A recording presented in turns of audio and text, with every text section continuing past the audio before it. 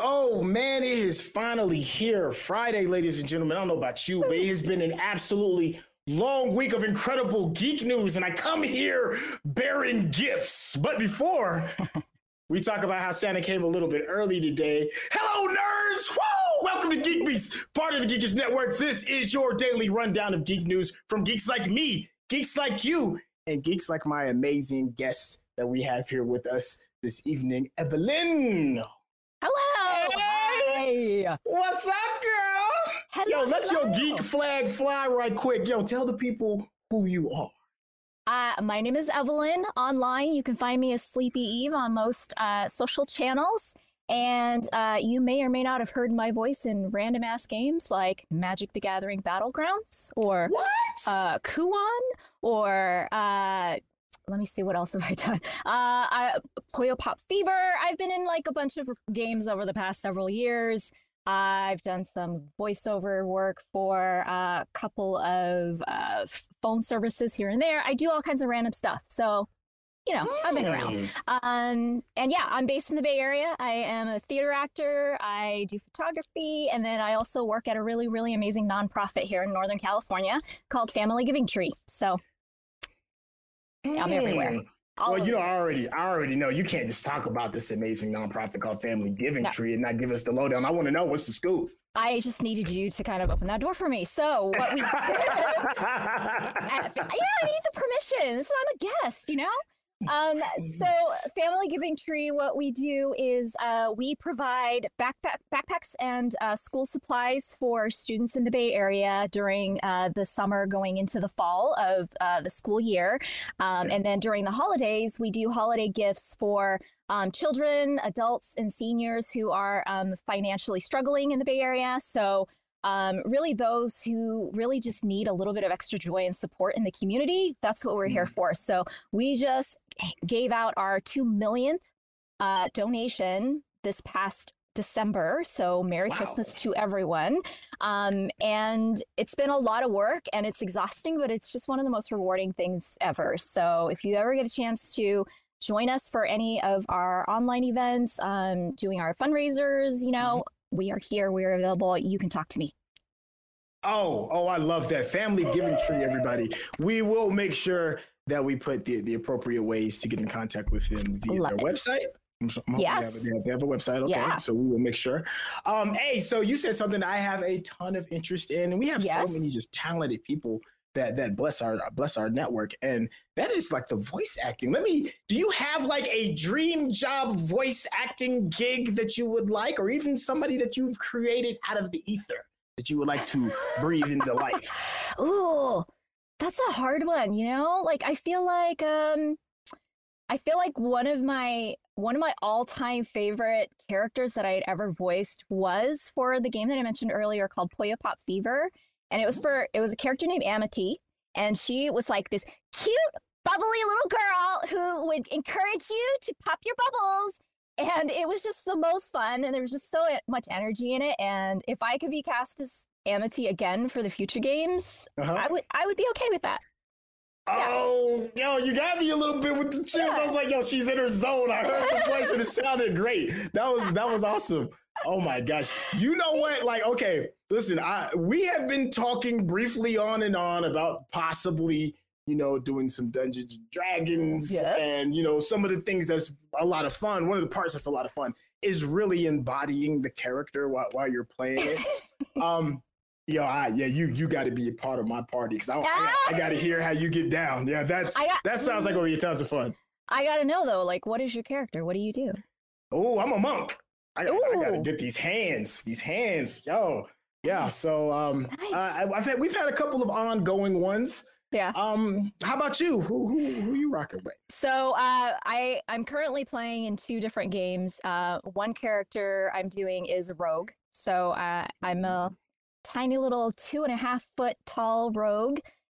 Speaks with a little Irish accent here and there and loves to steal a lot. So it's fun. I love it. I love swiping from anyone and everyone during the party, adventures. And then the other character that I play, I got to actually customize. So I'm a snake spirit.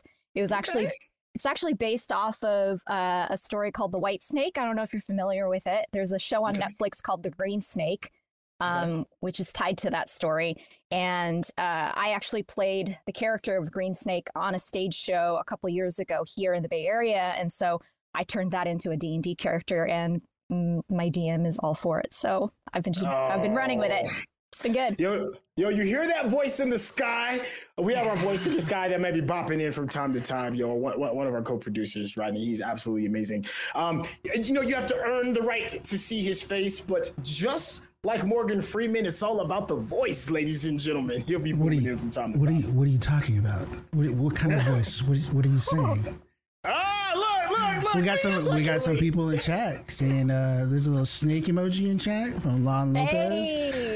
Christian Bizzarini, Ronnie, Greenie says Greenie. I don't know what that means. That was my character name. Greenie. Nice. Happy Friday to everybody. Thank you so much for coming in. Hey man, I had a character named Dakul. He was a dark elf monk from time to time. He would come in, have some occasional herbs, and put hands on people from time to time. Oh, I can't wait. Love it. You get me all fired up. Yeah. I love it. Dark elf. I love the dark elf choice. I like fun. Yeah, totally, right? So my husband is actually in the chat. That was Christian. His last name is Pizzurani. Welcome, Christian. Yeah, welcome, hubby. You're getting brownie points for this. But he recently jumped back into Skyrim again, and he had me help him create his character. I made him do a dark elf. So yes, yep. And that's a beautiful thing. Yeah. Oh man, you know what? We've having so much fun over here getting all these introductions. For those of you who are tuning in for the first time, hey, if you're new to the show, we cover the geek news beat and we share our opinions with you. But fortunately, Fridays, our news beat is a little more lax. We kind of kick back. We typically call this our Friday happy hour, so we can just kind of like shake some of the week off. You don't have to bring a beverage that may be adult. You can bring in something that just, wets your whistle perfectly. That wants to hate on Jason Momoa for the obvious reason that he's just ridiculously handsome. But the brother's got charisma too. Hey, he commands you can screen. aspire to be him. It's okay.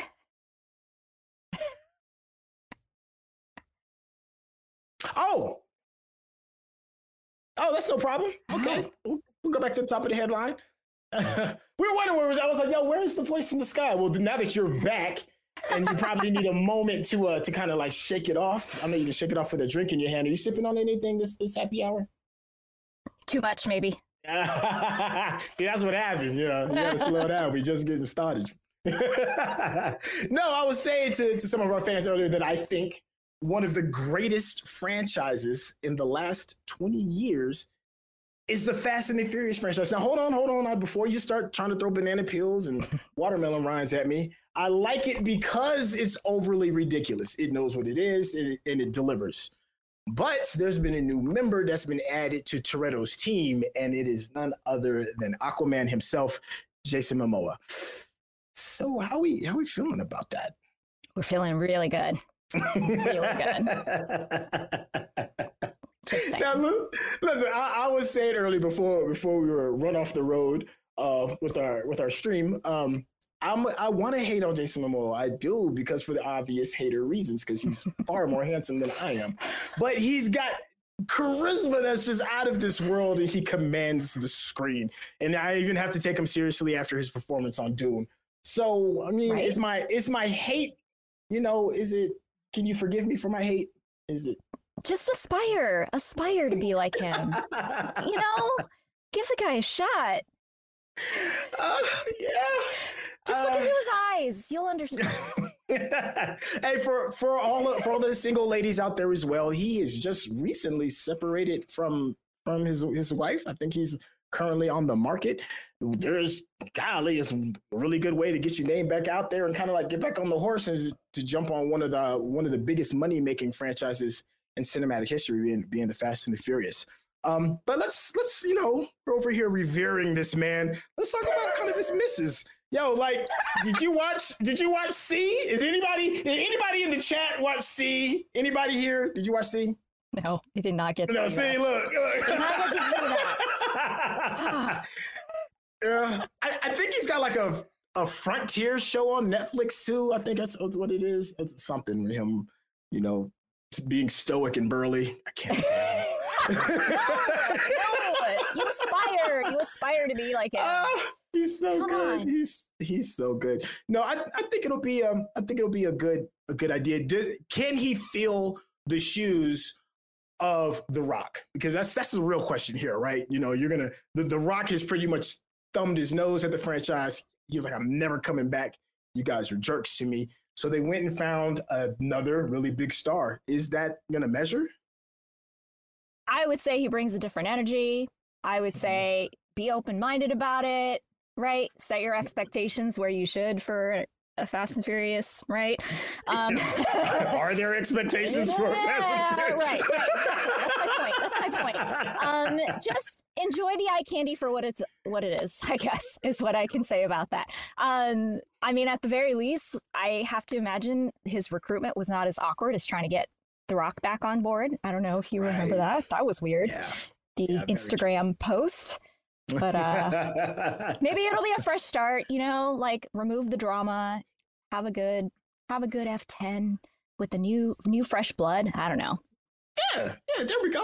Yo, big shout out to the chat. Yo, Defunct 12, he's always popping in here because he is family. He is a part of our casting crew. He's the one that comes up with these amazing news headline. Big, huge shout out to you, fam. And we miss you, man. Can't wait till you get back here. So he's saying, will this get Summer onto the Fast and the Furious fandom trailer? Summer is one of our other co-hosts, and you know, she is a Jason Momoa fan, and I am absolutely certain. Who would you prefer, Momoa or The Rock? I mean, visually speaking, Yeah. I'll take either. I mean, you know, that's horrible. I'm totally objectifying them and I shouldn't, but you know. It's okay. They walk around with their chest out. I mean, working out all day long to be absolute gods as they bless our cinematic screens. I mean, it's okay. They're not working their way up to getting an Oscar. I get it. So that's fine. Speaking of that, if you had to cast either one of them into a seriously dramatic movie that needs range, are you picking The Rock or are you picking Jason Momoa? Ooh, I'm gonna go with Dwayne. I gotta pick The Rock. I feel like he's got bigger chops. Yeah. I mean, no, like acting chops. Like I think he's deeper than, you know. Yeah. What about you? I would go with The Rock only because I think he's going to be running for president in like another 10 more years. And I would want him to, I would like to say that my film was the one that kind of like spurred his journey into jumping into the White House. I mean, he's just too good. Like, did you see like his responses? Like so there was a scandal, an internet scandal with Elmo and a Rock that he had beef with because a Rock named Rocco was eating his cookies and he was a pet Rock.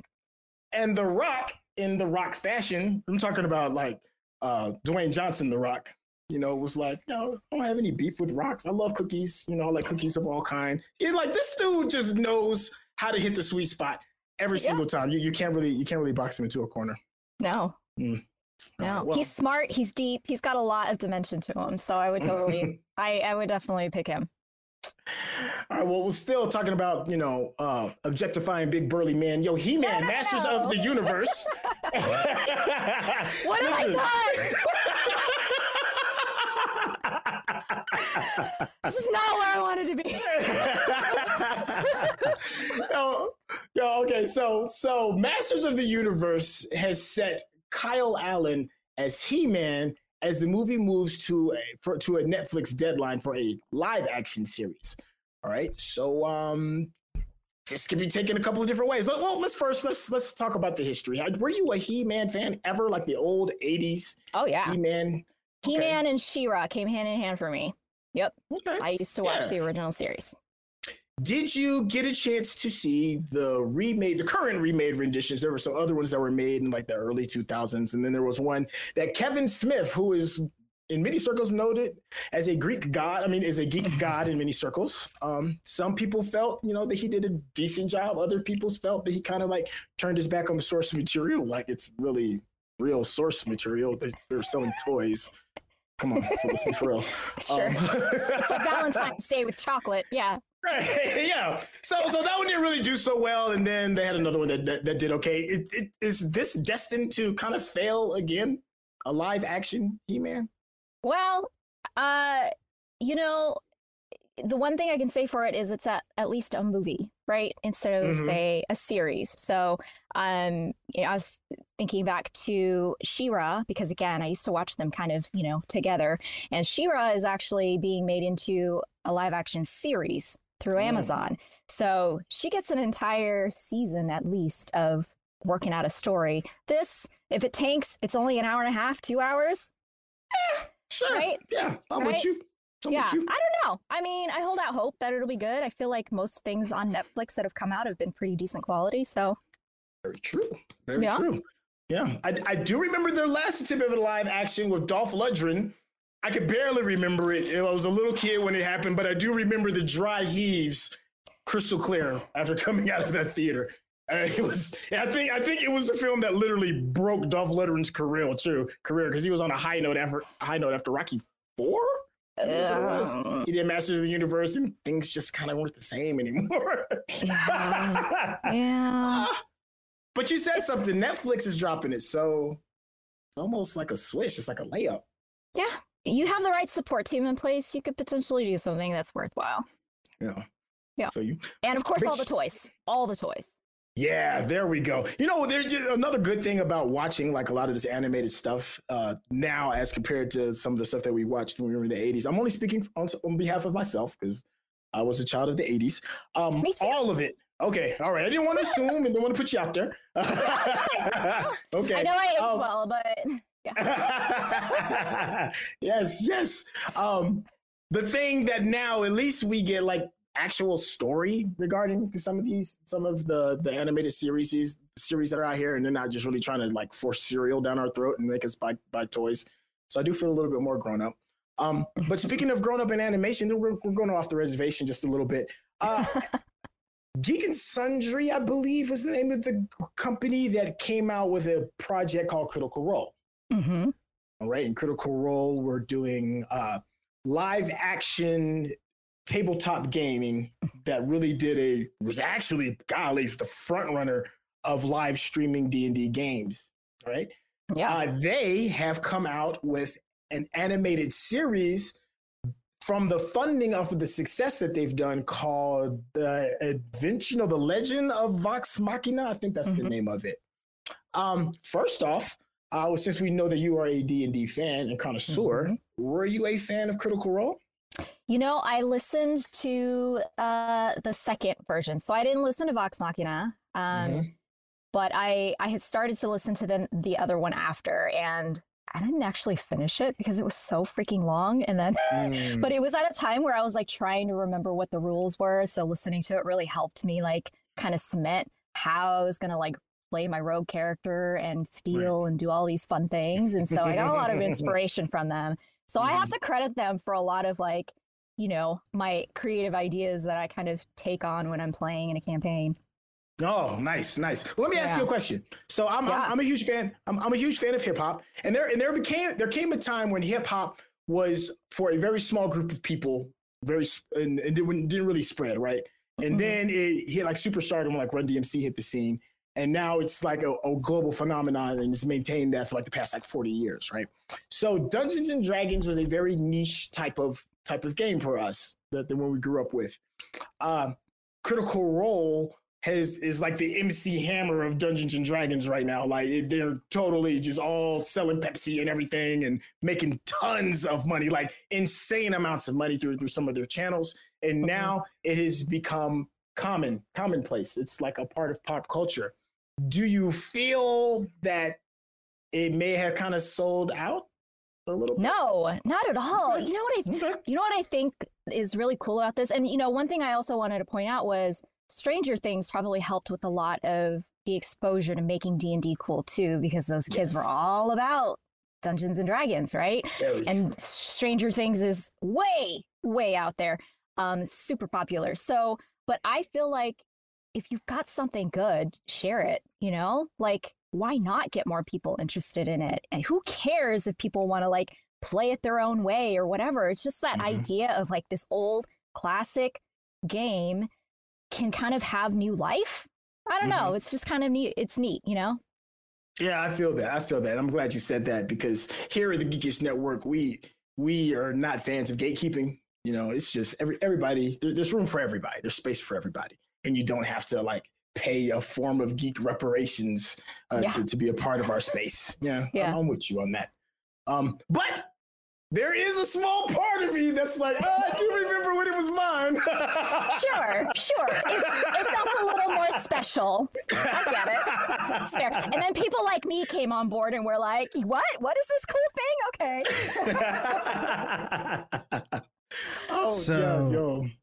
Trey, what are you drinking?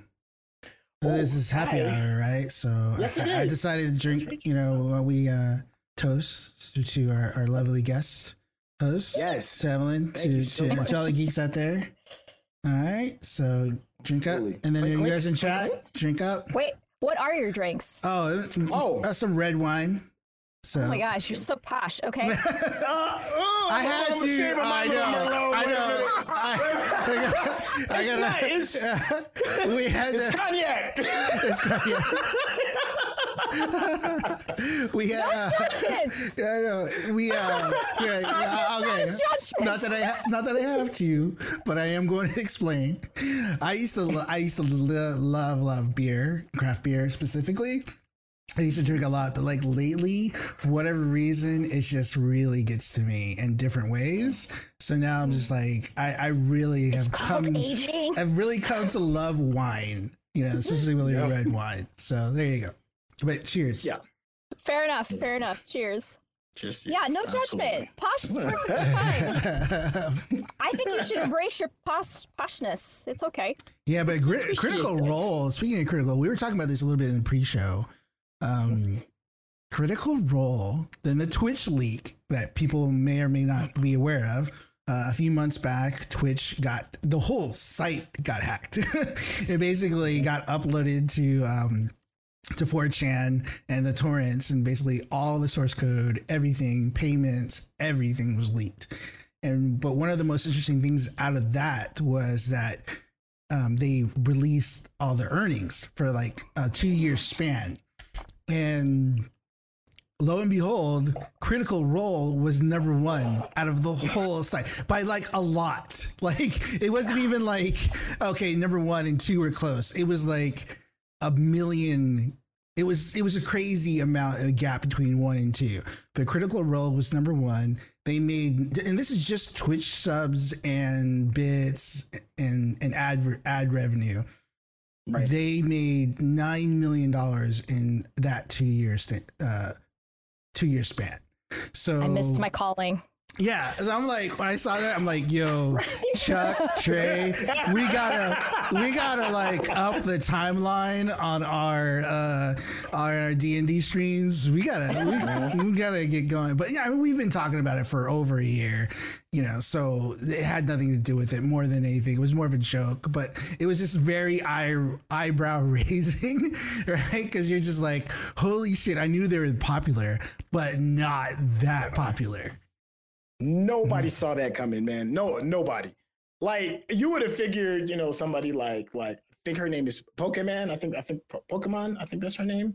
You would figure that her, or maybe one of the other one of the Fortnite streamers would have been like, the king.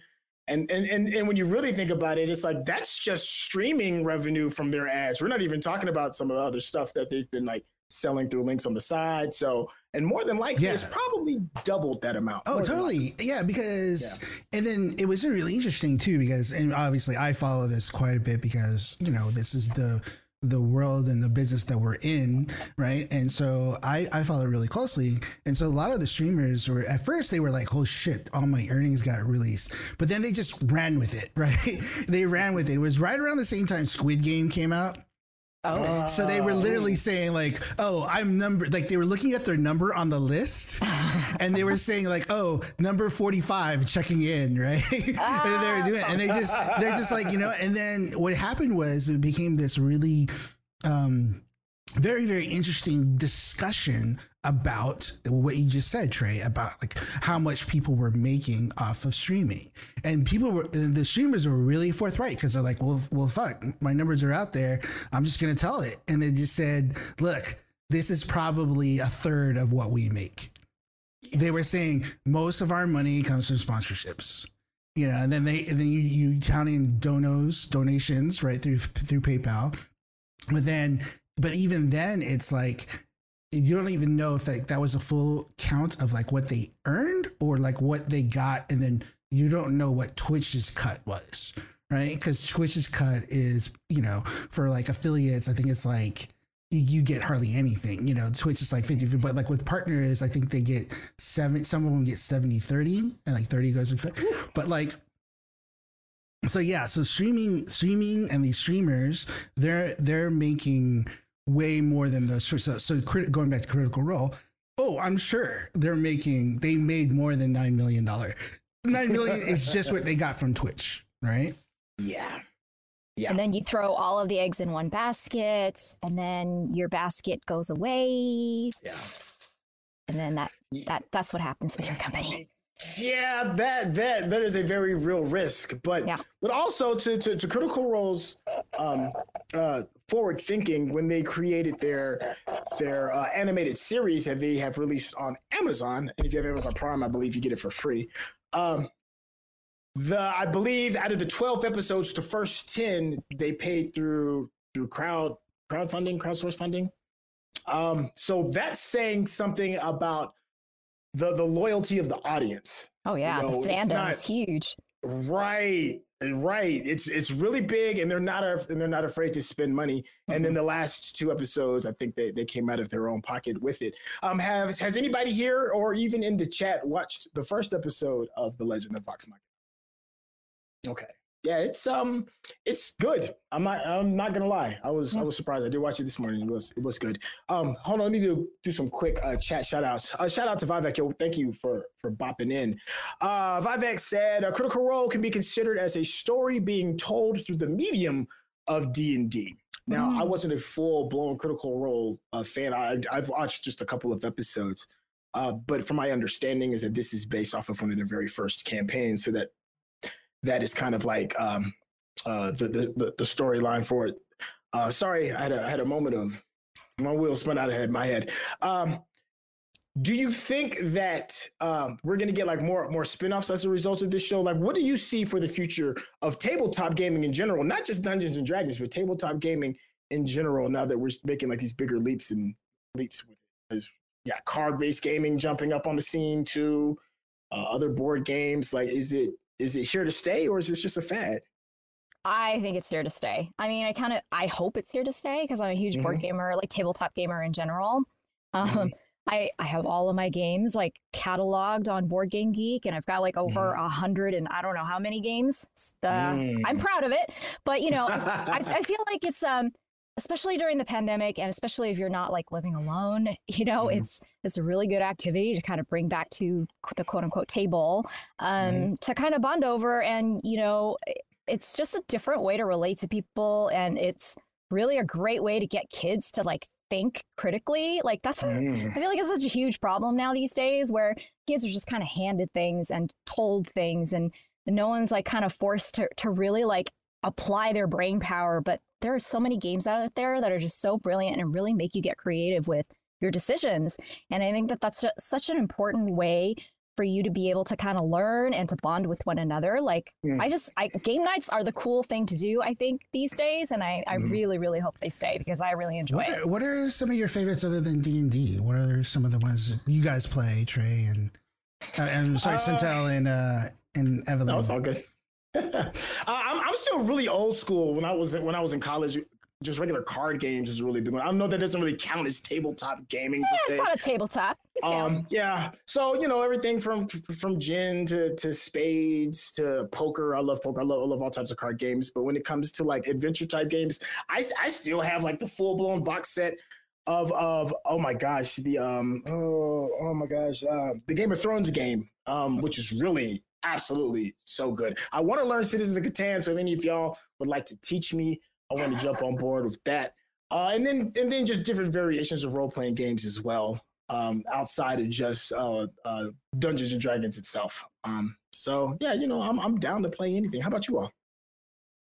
So, so we have a group of friends that we play Gloomhaven with. We were playing it religiously, like every single week. Just getting through dungeons, killing off monsters, developing our characters and whatever.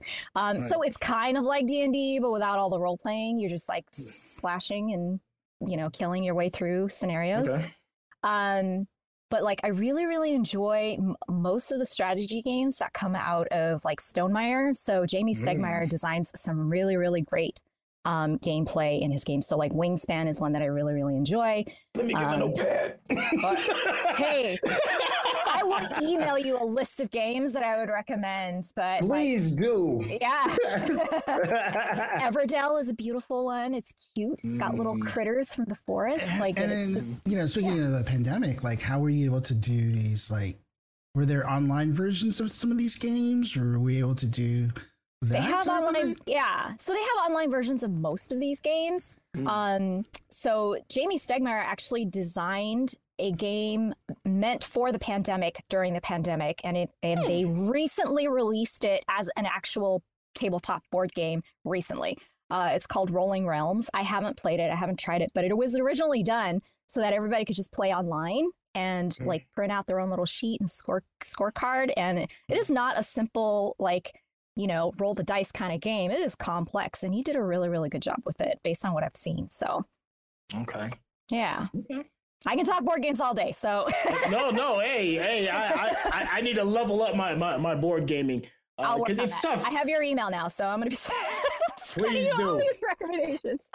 Absolutely. All right, let me ask you just a critical thought question regarding it. No worries. We that's why we were asking. We love that kind of talk. Just like hearing about it. And, yeah, we definitely want to do more of it. Personally, and then also on the channel. So. Let me just ask you a question. The mainstream infiltration of tabletop gaming and Dungeons and Dragons, is it as successful had the pandemic not been around? Ooh. That's a hard question because I feel like we've been living in the pandemic for 10 years. Right. I'm so exhausted. Does it not feel that way? I don't know. It feels that way to me. I just want to get off this ride, please. Sorry, you're stuck for life. We're on year 3, in case you didn't know. Oh my gosh. I don't know. It's tough to say. I kind of want to say that it was on the rise before the pandemic, at least in my little bubble, in my world, it was. Again, because of things like Stranger Things, that kind of surfaces that kind of world out with, the greater audience, right? People kind of latch on to those little things when they catch it in the media. And so it probably was on a rise, but maybe wouldn't have been as rapid had it not been for the pandemic. I don't know. Okay. All right. We have seen some pandemic influenced style of gaming. And one of the game of the years that we watched during the Video Game Awards was It Takes Two, which is more or less a couch co-op type of game, and couch co-op gaming was one of those things that was kind of like going out to pasture. It was a dying thing as everybody was connecting kind of like online. So regarding gaming, video game, and television watching in general, content in general, what silver linings did you bring out of the pandemic? People were forced to get really creative. I can tell you from like the theater side of the industry that when you cannot have a live audience and you can't have actors together and you can't perform and rehearse live, but you have a theater company, you have to try to figure out how to keep afloat. You get creative. And so people really forced themselves into learning technology as fast as they could. I want to say that the technology companies like really stepped up their game in terms of like what they were offering to the public, what they were making more accessible to the public, right? So I feel like there were a lot of silver linings that came out of it because it forced people to be uncomfortable and figure out how to adapt. Forced people to be uncomfortable. I like that. When you're uncomfortable, you make moves happen. Yes. You make it work. You That's how get you grow. very creative. I just want to give a quick hat tip and a nod to the chat. Thank you so much. If you have any questions for us, please make sure you just drop it in the chat and we will try to get to them as quick as we can. Huge shout out to the Funk. He said he is sipping on a bottle of Florida's finest spring water. Ooh, also very posh. Yes. So you're drinking your spring water with your pinky finger in the air. Yo, the Funk. Then he comes back and he says, all right, went to the fridge and got a peach mango Angry Orchard. Well, welcome to the party. Welcome. You were a good guy for all of 5 minutes. Peach mango is not a bad choice. So, Christian, thank you again for bopping into the chat.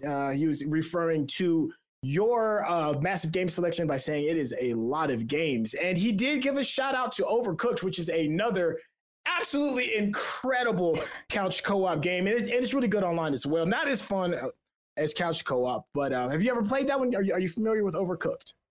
Very familiar, and it is the stuff that breaks relationships.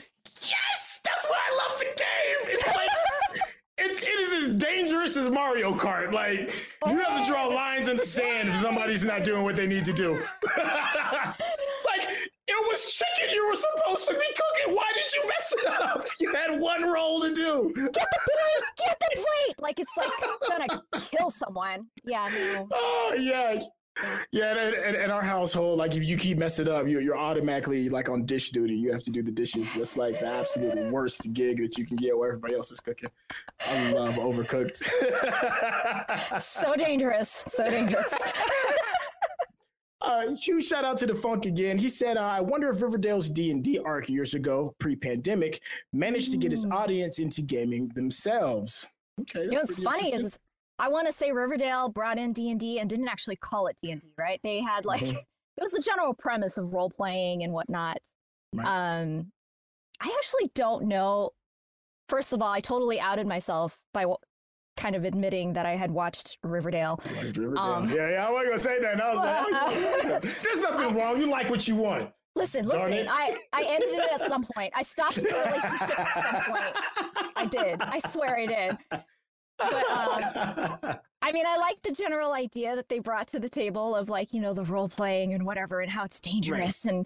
And but yeah, I don't know if they like people made that direct tie-in. They probably did. I gotta give people more credit for kind of making that connection, right? Like I don't know. It was different. I feel like directly calling out a brand like D&D in a show like Stranger Things just like puts it right out there. They didn't quite do that with Riverdale, so.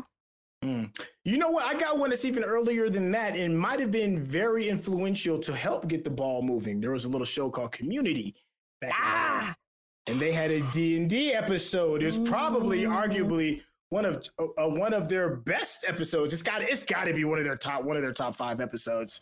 And it definitely opened up the doors to a lot of people who were clueless about Dungeons and Dragons, and then watching that crew go through their D&D romp was tons of fun. Did you see it?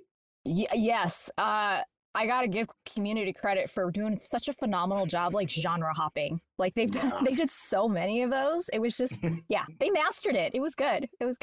Such a brilliant show. Well, 4 out of the 6 seasons. No, 7. They did 7. 4 out of 7. Yeah. When they switch directors and writers, but we're not going to get into the weeds. We're not going to go too far into that. My man in the sky said that's a good point, Defunk, but definitely think it was Stranger Things that really brought a lot of the attention. Defunk, Riverdale used a legally distinct name rather than D&D proper. Yeah. So it's in the details. All of that is in the details. I think the demographic of people that were watching Riverdale versus what people were watching Stranger Things was also different, because I feel like Stranger Things hit a broader audience. So it was hitting like, you know, kids who were probably not supposed to be watching Stranger Things but were, as well as like the older folks, right? And I feel like Riverdale was not that kind of a show. It didn't have that big of an audience. Yeah. Hey, we're gonna change gears and hop back into a hot bit of news just for a second, because I am curious how you're thinking regarding Guardians of the Galaxy. James Gunn has been very, very busy He just got done doing the Suicide Squad. You know, I have to make sure to emphasize the because there is a distinct difference between Suicide Squads. It was a hate-love kind of relationship, more love than hate. And then he had his spinoff with Peacemaker, which is surprisingly very good for a very obscure character. He has said, according to Polygon, that this would be the last time people saw this group of characters together as the Guardians of the Galaxy, saying that this is the end for us. This is the last time people will see the team of Guardians of the Galaxy. Is this bittersweet or a long time coming? Meant as a trilogy, I get it, but it's still sad to say goodbye. Yeah, it is. Okay, so here's the real question. Who's gonna die? Because James Gunn is killing somebody. He's killing somebody. Oh, don't make my brain go there. Who gotta go? You have to pick. Who's going? Oh, I mean, oh God, I don't know. Who would you want? Well, you can't do Groot again, so I don't know. I think that's like an easy way out, right? yeah. You can't do Groot again. I'm still bitter at Endgame for Star-Lord, so I kind of want him to have to pay up. Because all you had to do, man, was chill out, man. Yeah, all you had to do was chill out, and then Thanos would have lost his glove, and then nobody gets snapped. But no, you had to get caught up in your feelings. So hey, feelings are real. Yo, in the chat, at a Guardians of the Galaxy, if somebody has to die, who's got to go? Oh, I forgot Gamora's already gone too. So, I would have said Gamora, but yeah, she's not a. Yeah, I don't know. Oh, here's some fan theory because you know the other version of Gamora is still around, and so we're gonna see her in the in this third rendition. Maybe she sacrificed herself to bring back the old Gamora. I don't know. Christian says, Rocket, hands down. He's too cute. He's got a foul mouth and he steals. But that's here's the thing is that's what would make it hurt more, right? Right. He's too cute to die, so let's kill him off. Yeah. It depends on how cruel they want to be. Yo, Defunct says, Batista said he's done. I think, yeah, that is very true. I think I read Bradley Cooper said he's done as well, and Pratt's star is falling. Yeah, Batista said that one of the reasons, this is kind of interesting too, because we were talking about objectifying strong big men. It's funny to me. No. So Batista, who has a legendary body, at least when he was in his prime, said one of the main reasons why he was kind of like done playing Drax is that in order to maintain that type of size and shape, especially at the age that he is very extremely difficult to do. The Rock is an anomaly. That's just how dope The Rock is. He's an anomaly to look like that at that age. So I mean, do we feel bad considering? I'm going to ask you a kind of little personal question. Do we feel bad considering that he's complaining about maintaining that look when we are so critical about the look that women have, and especially about the aging of women and their star power diminishing as a result of it? Do we feel bad for Batista? I personally do feel bad, and I get where he's coming from. And, I vaguely remember seeing a headline about him saying like, I don't want to act with my shirt off anymore kind of thing. And I get it, but I kind of feel like we as an entertainment industry have to do better about breaking away from the whole like ageism thing, because this is all part of it, right? As you get older, you're less attractive for certain roles, and you don't necessarily have to be. That's just how you treat other people, and you don't have to treat people that way. You don't have to prioritize that in the Hollywood sort of spotlight, you know what I mean? So I kind of feel like watching these people age over time gracefully, because they do still age amazingly gracefully, should be normalized. Like, you shouldn't have to expect like poor Dave Bautista to like have pecs of steel until he's like 60 years old or whatever. I don't know how old he is now, but like, it shouldn't be an expectation, because it shouldn't be an expectation on women.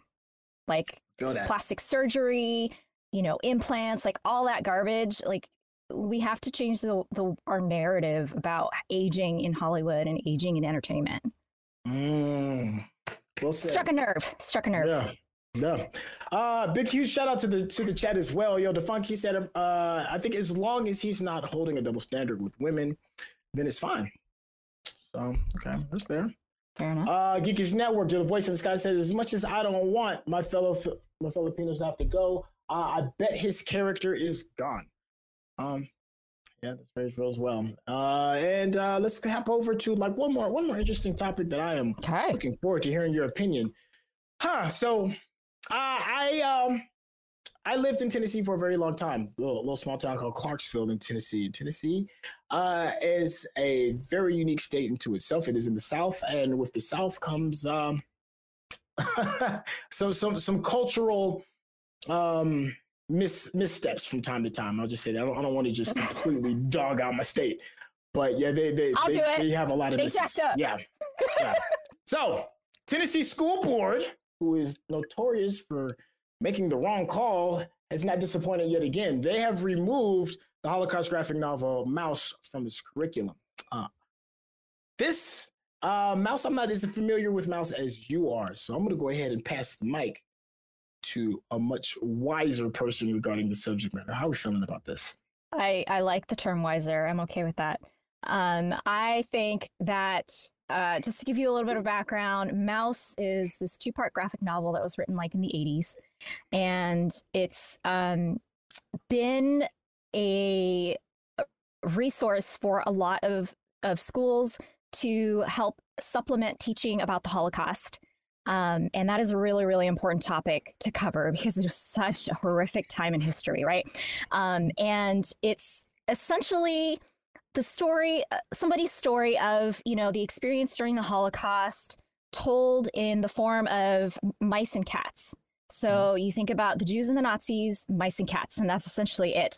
And that is pretty much the only substitution, because everything that happens in this story is very much like raw and real to the writer, because I think it's like somewhat autobiographical. I think the writer is Artie Spiegelman, and he essentially, put together this story just about some really, really raw experiences that also help shed the light on exactly what the Holocaust was like to live through. And a lot of teachers have been able to use it historically to help with supporting like just how to teach about the Holocaust. It's a graphic novel. It makes it a little bit more relatable for like a younger audience, but it's still really raw in content that, you're not like wrapping the Holocaust in like bubble wrap and making it this fluffy story. It's real, right? And so for the school board to come in, so this school board came in and essentially said, yeah, we don't want to share all this dark history with these middle school kids. We just want to keep things, we just want to stay away from all this dark content. We don't like that they use the word bitch. Like literally that was one of the points, was there was this swearing in the book, specifically the word bitch. There was a specific scene about the character's mom who ends up committing suicide. I'm not spoiling, it'll be fine, you can read it. And they were just trying to come up with all these excuses about why they felt this is not appropriate content for our middle school students. And essentially they didn't like the swastika that's on the front cover. Didn't want to use the word bitch. I want to say he says like God damn it or something in there at some point, and didn't like that. And it was just, it's such a horrible way to like look at this, especially when this decision kind of came. I think this article kind of rolled out yesterday, like mainstream, and it happened to be Holocaust Remembrance Day. Like it's just wrong in so many ways, right? Like you don't need to fluff up history. You need to teach real history. And all you're doing by taking these experiences away is allowing the opportunity for these kids to repeat history. And that is just such a horrible thing to kind of look forward to for Tennessee, Like it's just, you're making up history essentially is what you're doing by taking stuff like this away. No, that's exactly what you're doing. There's certainly no need to sugarcoat it. Critical race theory is a very hot topic that's been going on in a lot of states within the South.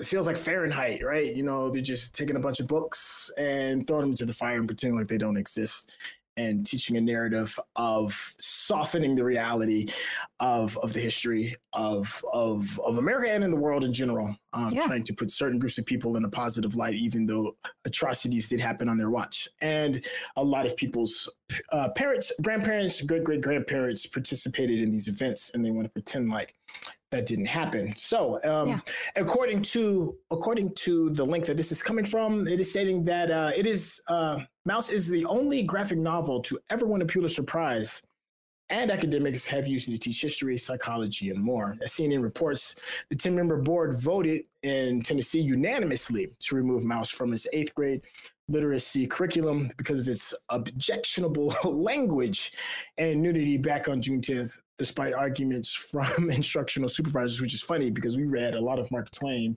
and the N-word is dropped casually and nobody seemed to bat an eye. But that's just me. So according to the minutes at the meeting board, Tony Almond said, we don't need to enable or somewhat promote this stuff.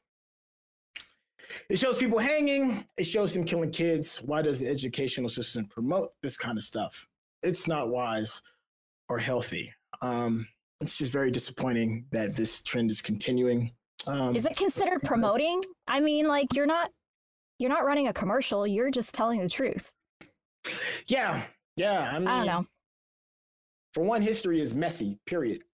It's just the nature of it, and to sugarcoat it and pretend like things aren't what they are is silly, and then destroying the narrative, regardless if whatever character is played by cats or mice, is just a way of running from the truths of those situations. I think it's definitely along the lines of what you said earlier, Santel, about like the critical race theory pushback, right? Is they're trying to sanitize all the things that people are learning, and it's pretty interesting because, you know, I was following it very closely on Twitter, which I do. And a lot of the Twitter conversation around it was basically saying a lot of things like, hey, you know, like what you said, like they're worried about nudity and a few bad words here and there. Nudity of mice. Yeah. Nudity of mice. Nudity of mice. Okay? But it's not even people. It's not even people, right? Exactly. And then on top of that, you have people that are like, hey, you know what? They don't care about school shootings, but they care about this, right?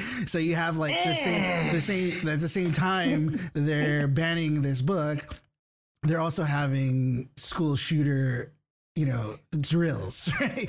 You know, and it's like, instead of like, it's very much, and I've always found this too. It's like, it's very much trying to solve symptoms and not the ills or the cures, right? Like trying to cure symptoms and not the disease, right? They're trying to politicize things and then just keep the attention and the real focus away from things that really do need to be fixed. Right. And it's just, it's pretty ironic that it happened on, you know, the Holocaust Remembrance Day as well. Right. Too. And, you know, the thing about like this whole situation, if you think about it, is, you know, you go in there and you look at the whole thing and you're like, God, the system is freaking broken. But it's not. The system is not broken because the system was designed this way. And so it's like you talk about the root of the problem. The root of the problem is whoever drew the blueprints to this thing is like skewed, right? So it's it's so much deeper, and there's so much more work that has to be done than just like, you know, on the surface, like, yeah, I disagree with this. Like, people need to do something about it rather than just sit by and shake their heads or, you know, I mean, like, I credit to the teachers for trying to fight for it. And I'm just like so furious for them. And I'm so glad they were willing to like put themselves out there to say something back to the board, right? Boards are scary to talk to and approach. And, you know, for something this important, like they really needed to put their voices out there. And it's just really frustrating that they did not win that fight. And on one hand, like you said, it is bringing into light, you know, highlighting some issues that are definitely systemic, right? But one of the good things that are definitely understatement, right? Yeah, very.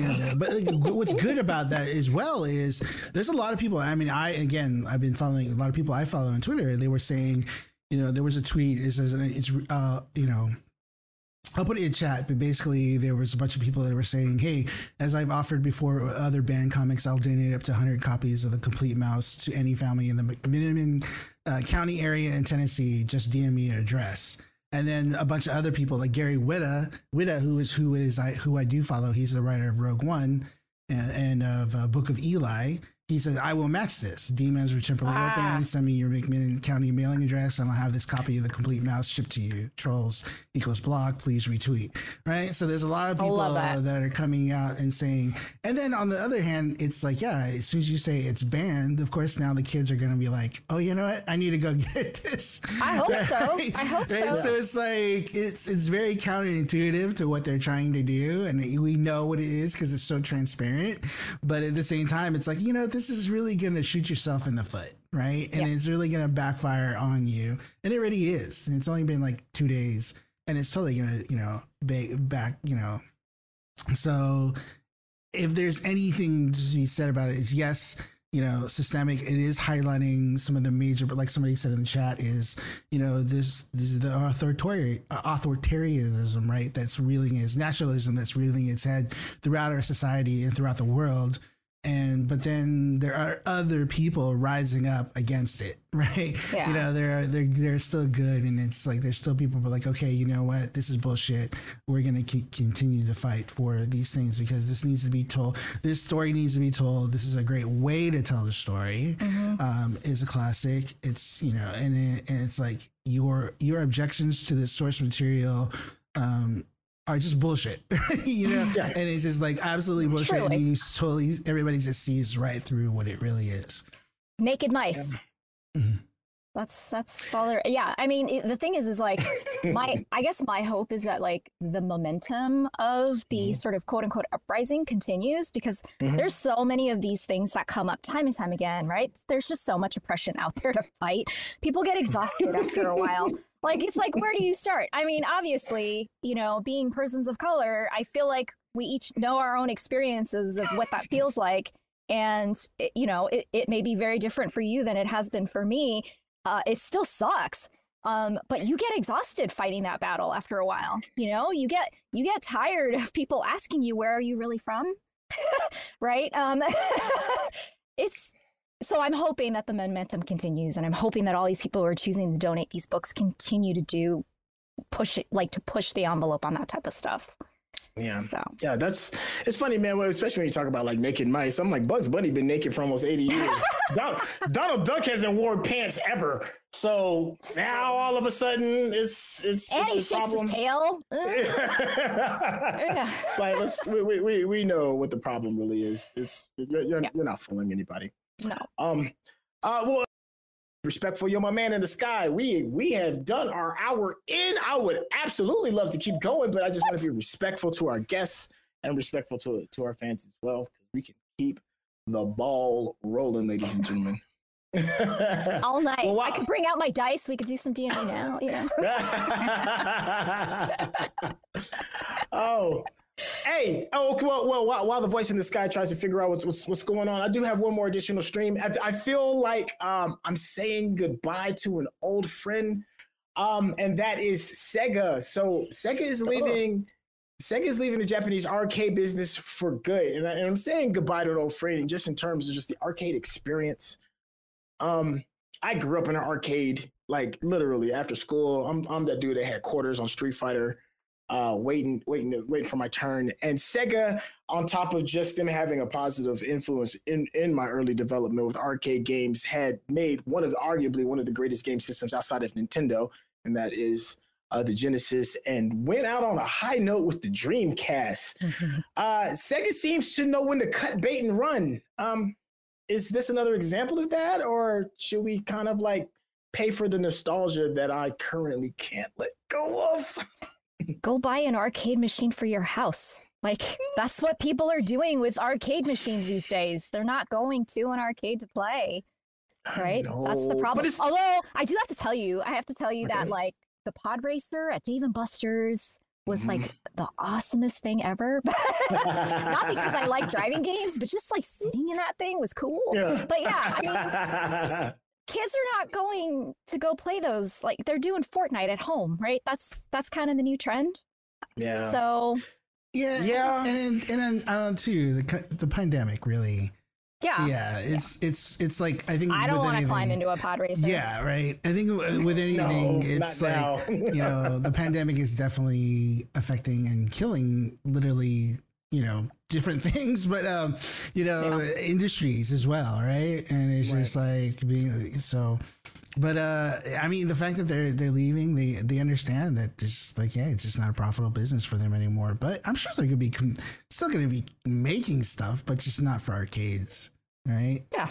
Well, it's kind of like the argument regarding some say the inevitable death of the movie theater experience, and some people are saying, well, you can still watch your movies on HBO Max or Netflix or some of the other platforms, but there is something to be said about the movie theater experience. There's something to be said about the arcade experience, even though that arcade experience has been dead for like 20 years, but it's still something about being around a group of your peers, all focused on one thing that you all love, sharing that energy. Or am I being just a little too hippie-ish in this moment?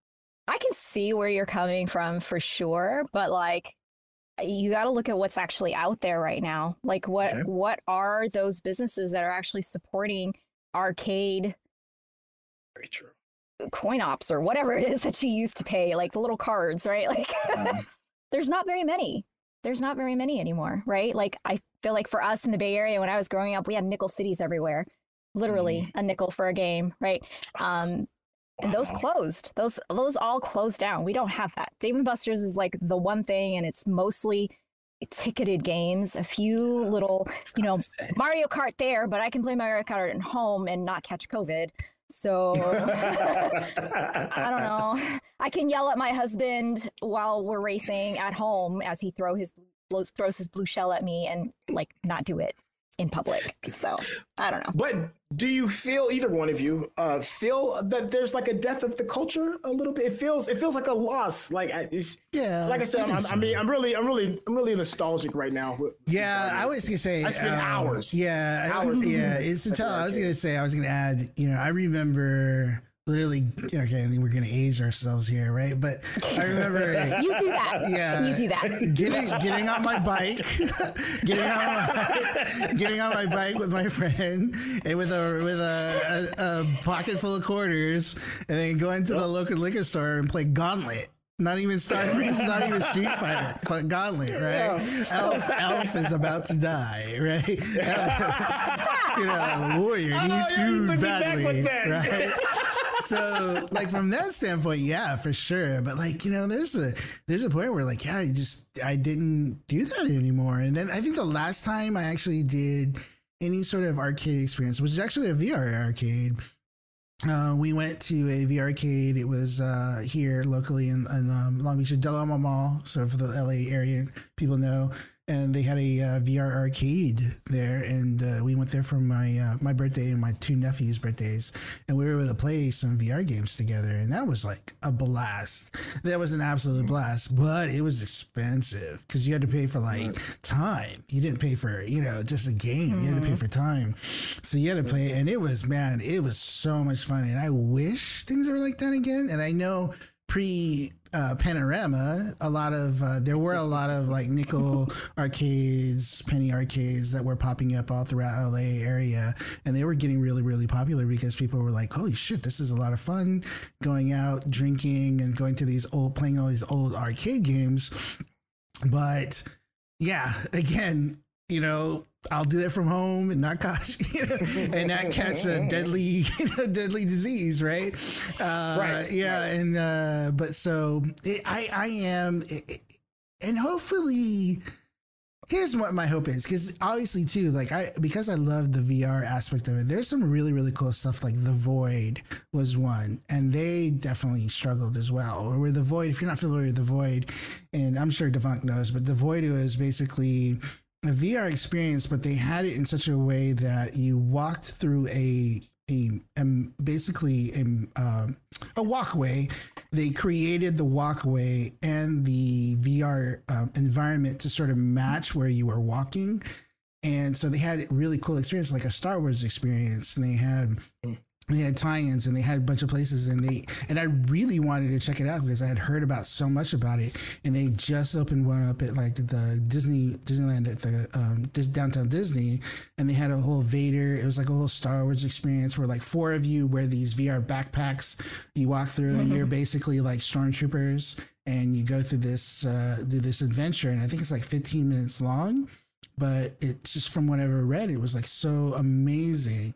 But obviously because of the panorama, I never got to do it. And so I like that he calls it the panorama. Yeah, that's what we do. We don't really say the P word, right, as much as we can. And then, we really, really wish, I really, really wish those things come back. And I think, and this is my hope, because in general, I think these things will rebound as things we get out of what we're in. Right. Yeah. I think that's the hope, is like that we can get these new experiences, all these other community and communal experiences will fully make a recovery. So when things come back, we can enjoy these things too as a community. Right. Yeah. Because it's just, you're right, Chantal. It's like, there's nothing, like we talked about the charity streams, right? It's like, we have all these games, but man, if you play the game by yourself, it's one thing. But if you can play a game with a bunch of your friends, that's a whole other thing. So just to give you an idea, we've had some charity streams the last few weekends where Halo Infinite is out. And again, to anybody out there, if they wants to play Halo Infinite with us, hit us up because we'll play. We basically grabbed a bunch of people. It's free to play. And we said, hey, we're doing this charity stream. We want to play Halo Infinite. Come join us. So we had like about 12 people. I think we were trying to push for like 28 because it allows for 28 players. And we were having so much fun. We're like, I had it scheduled for like only 2 hours, and it was like 4 hours into the stream. Because we're like, and it didn't even feel like 4 hours. It was like, because you were having so much fun, and it was like everybody was all over. Some people were in Washington, so like Trey's and the Midwest, and it's like, we're over here in LA, and it was just like all these people that basically didn't even really know each other, and we're all just having a great time playing together. So to get that back and get that in person, but then, is definitely, I hope that definitely comes back. And it's just I think it's just a matter of time. And I think also what's going to happen is because people have so starved for it, it's going to boom. I think it's going to boom when it comes back, when things are fully open to where they should be. But anyways. So it's more along the lines of like putting together that community and bonding with that community of people versus like playing the nostalgic games per se, right? Like, because like if you're talking about, I appreciate the nostalgia of like, going to the arcades and stuff. Is it nostalgia over the actual games, or is it nostalgia over just the idea of going with other people? That is a very, very good point. And here's a perfect example of that is that I played like Halo 2. Halo 2 is one of my all-time favorite games in my head. And it's because of me playing couch co-op with a friend, eating pizza rolls, staying up, just absolutely high fives and enjoying it and just full on having a complete experience. And I played it again. This is like 10, 15 years after the fact or whatever it is. And I couldn't capture the magic. I couldn't. I remember some of the poignant moments that happened, and I was like, I feel like there's something missing, and it's the shared experience is what's it's what's missing. And it's not just the shared experience; it's shared experience through proximity. That's another big part of it. I understand what you're saying. Okay, yeah. Okay. So go ahead, please. Well, I was going to say, like, the Halo experience, I want to get on board and share my story to kind of date myself too, because I remember specifically doing a charity fundraiser, playing Halo, connecting 16 people with their tubes in an apartment, playing on a screen this big, trying to snipe someone. And it was so freaking annoying, but fun at the same time. And it was just because there were 16 people in an apartment yelling at each other and saying things like, stop looking at my screen. Big facts. Oh man, I had golden eye moments for a hot second. You're looking at my screen. I see you with your rocket launcher. That was my husband with the rocket launcher.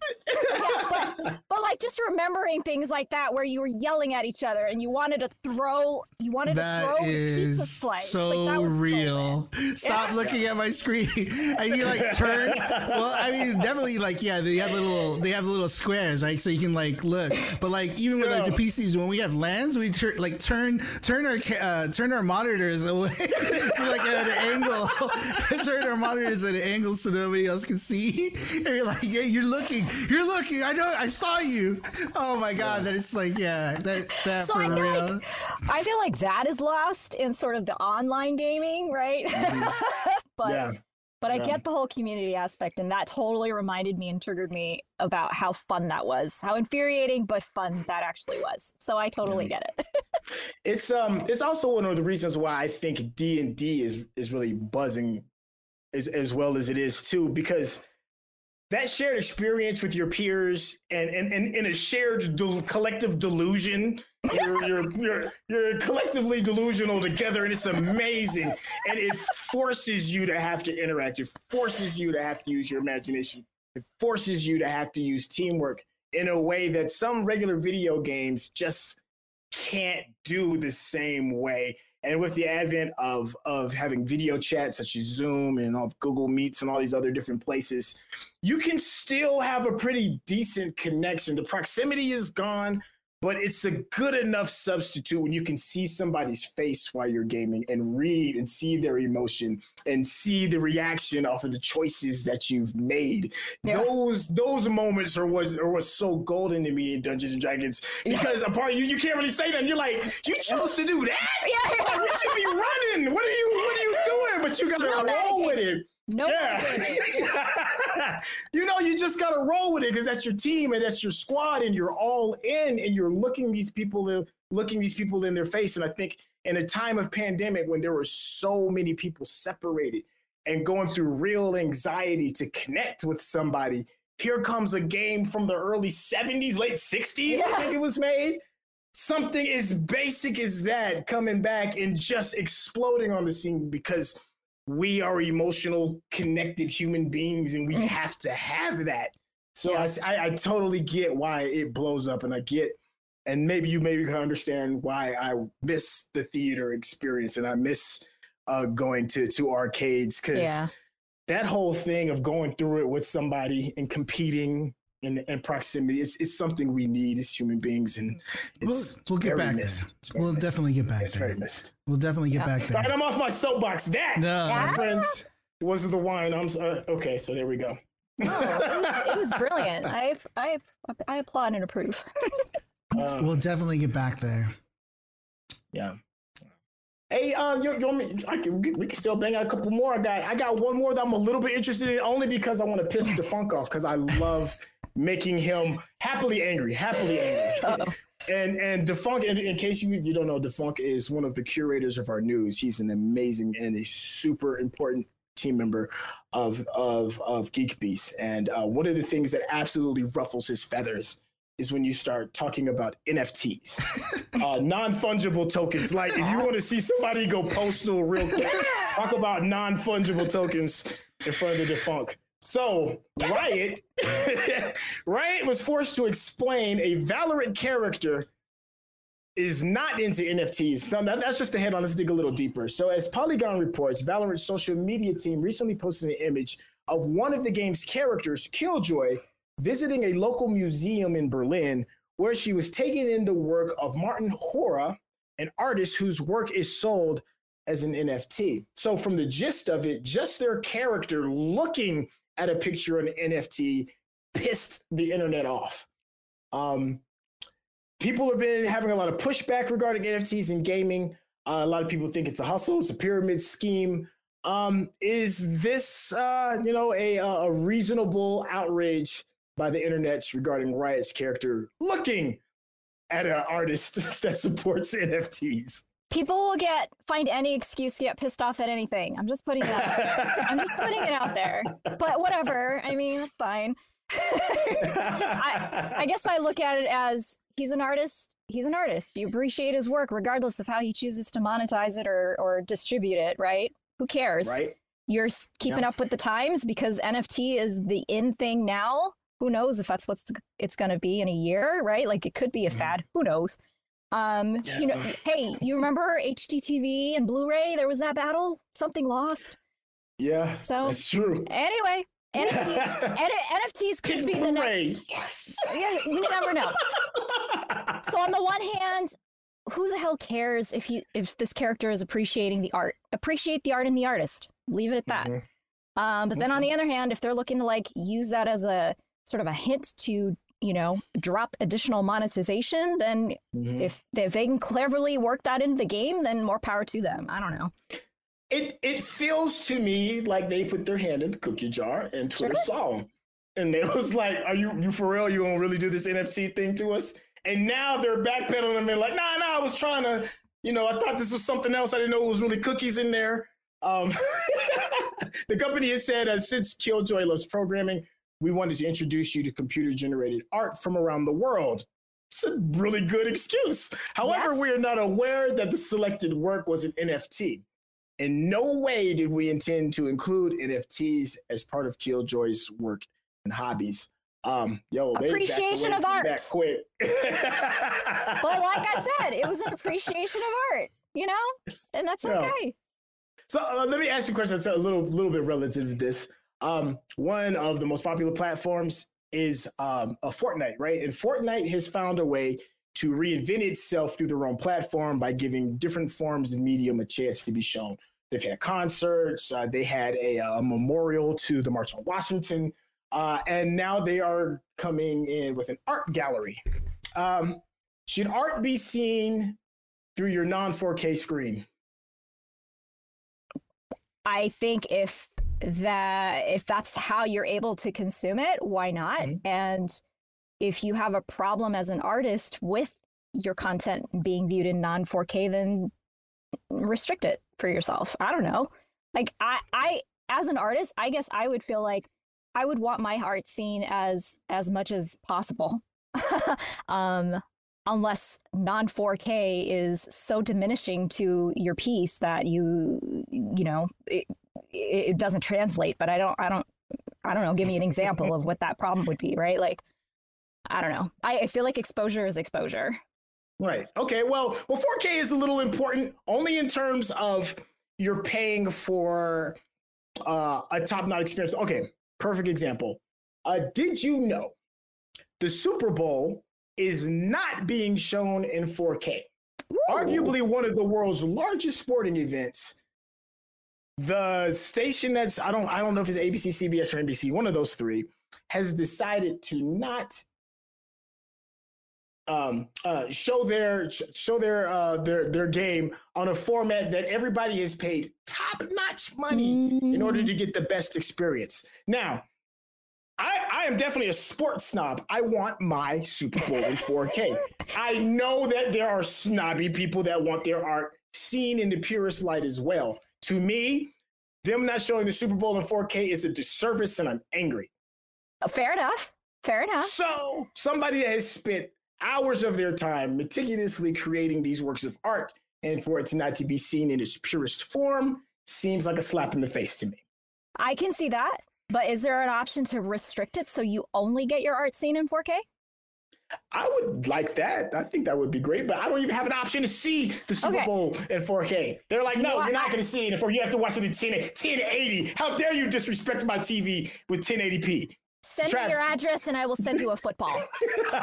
It will be even better than 4K. Better than 4K. I totally get where you're coming from, and I don't disagree with that. I kind of feel like it's a little bit of a different thing, right? Like the Super Bowl is way more mainstream than somebody's piece of art that they probably can control where it gets exhibited. Very true. Very true.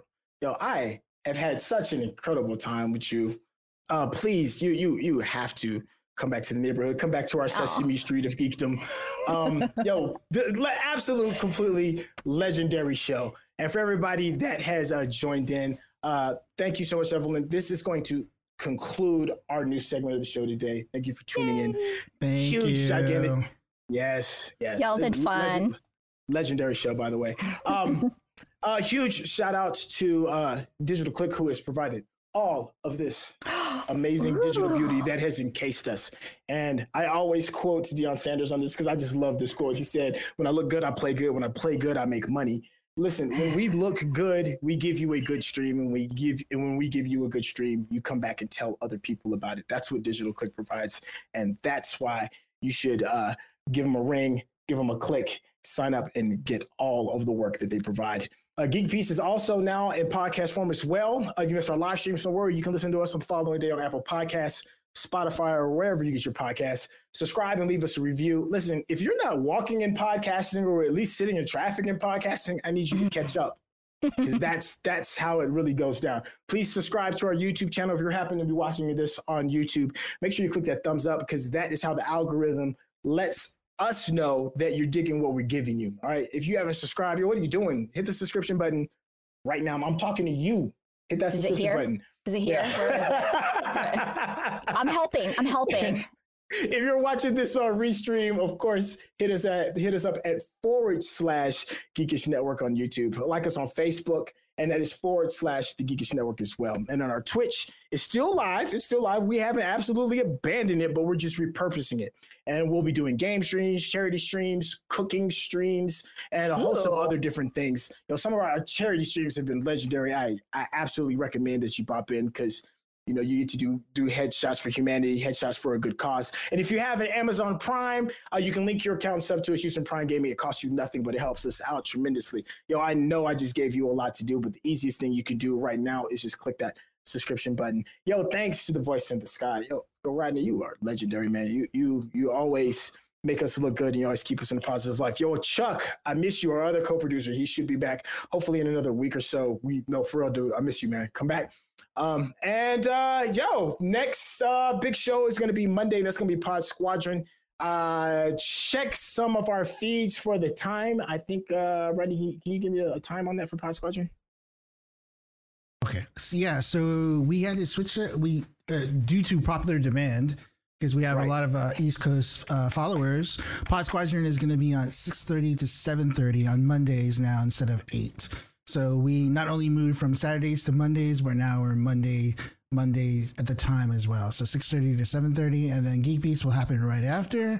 So you still get the same content, just sort of flipped over a little bit. But yeah, so we wanted to, for instance, like Paul here in chat, he was one of our East Coasters, and we want to basically be able to have them part of the conversation about Mandalorian episode 3.1, right? Which is Book of Boba Fett episode 5. But yeah, we can definitely have a lot to talk about on Monday about that. So definitely join us, and please tell your friends, share the word that we definitely have moved, and we're definitely starting to build up over here. We got good momentum going. We got some really good momentum, and we got some really cool shit planned. Really cool stuff planned, and we're all sort of getting in a better place, like individually and as a network. So we're just gonna try to keep hitting it as hard as we can and geek out as much as we possibly can with all of y'all. So please join us. Hey man, you heard Boss Man, so go ahead and take us out of here. Evelyn, hold on before we roll out. Evelyn, just give one more quick shout out to some of your socials so they can hit you up. Hopefully we will have that in the description as well. So you want to check out my work, go to evelynhuynh.ninja. That is my website. And you can find me on social, on Instagram, Twitter, at Sleepy Eve. So feel free to hit me up. You heard it there. Boss Man, take us out of here, fam. Thank you all, and have a great night.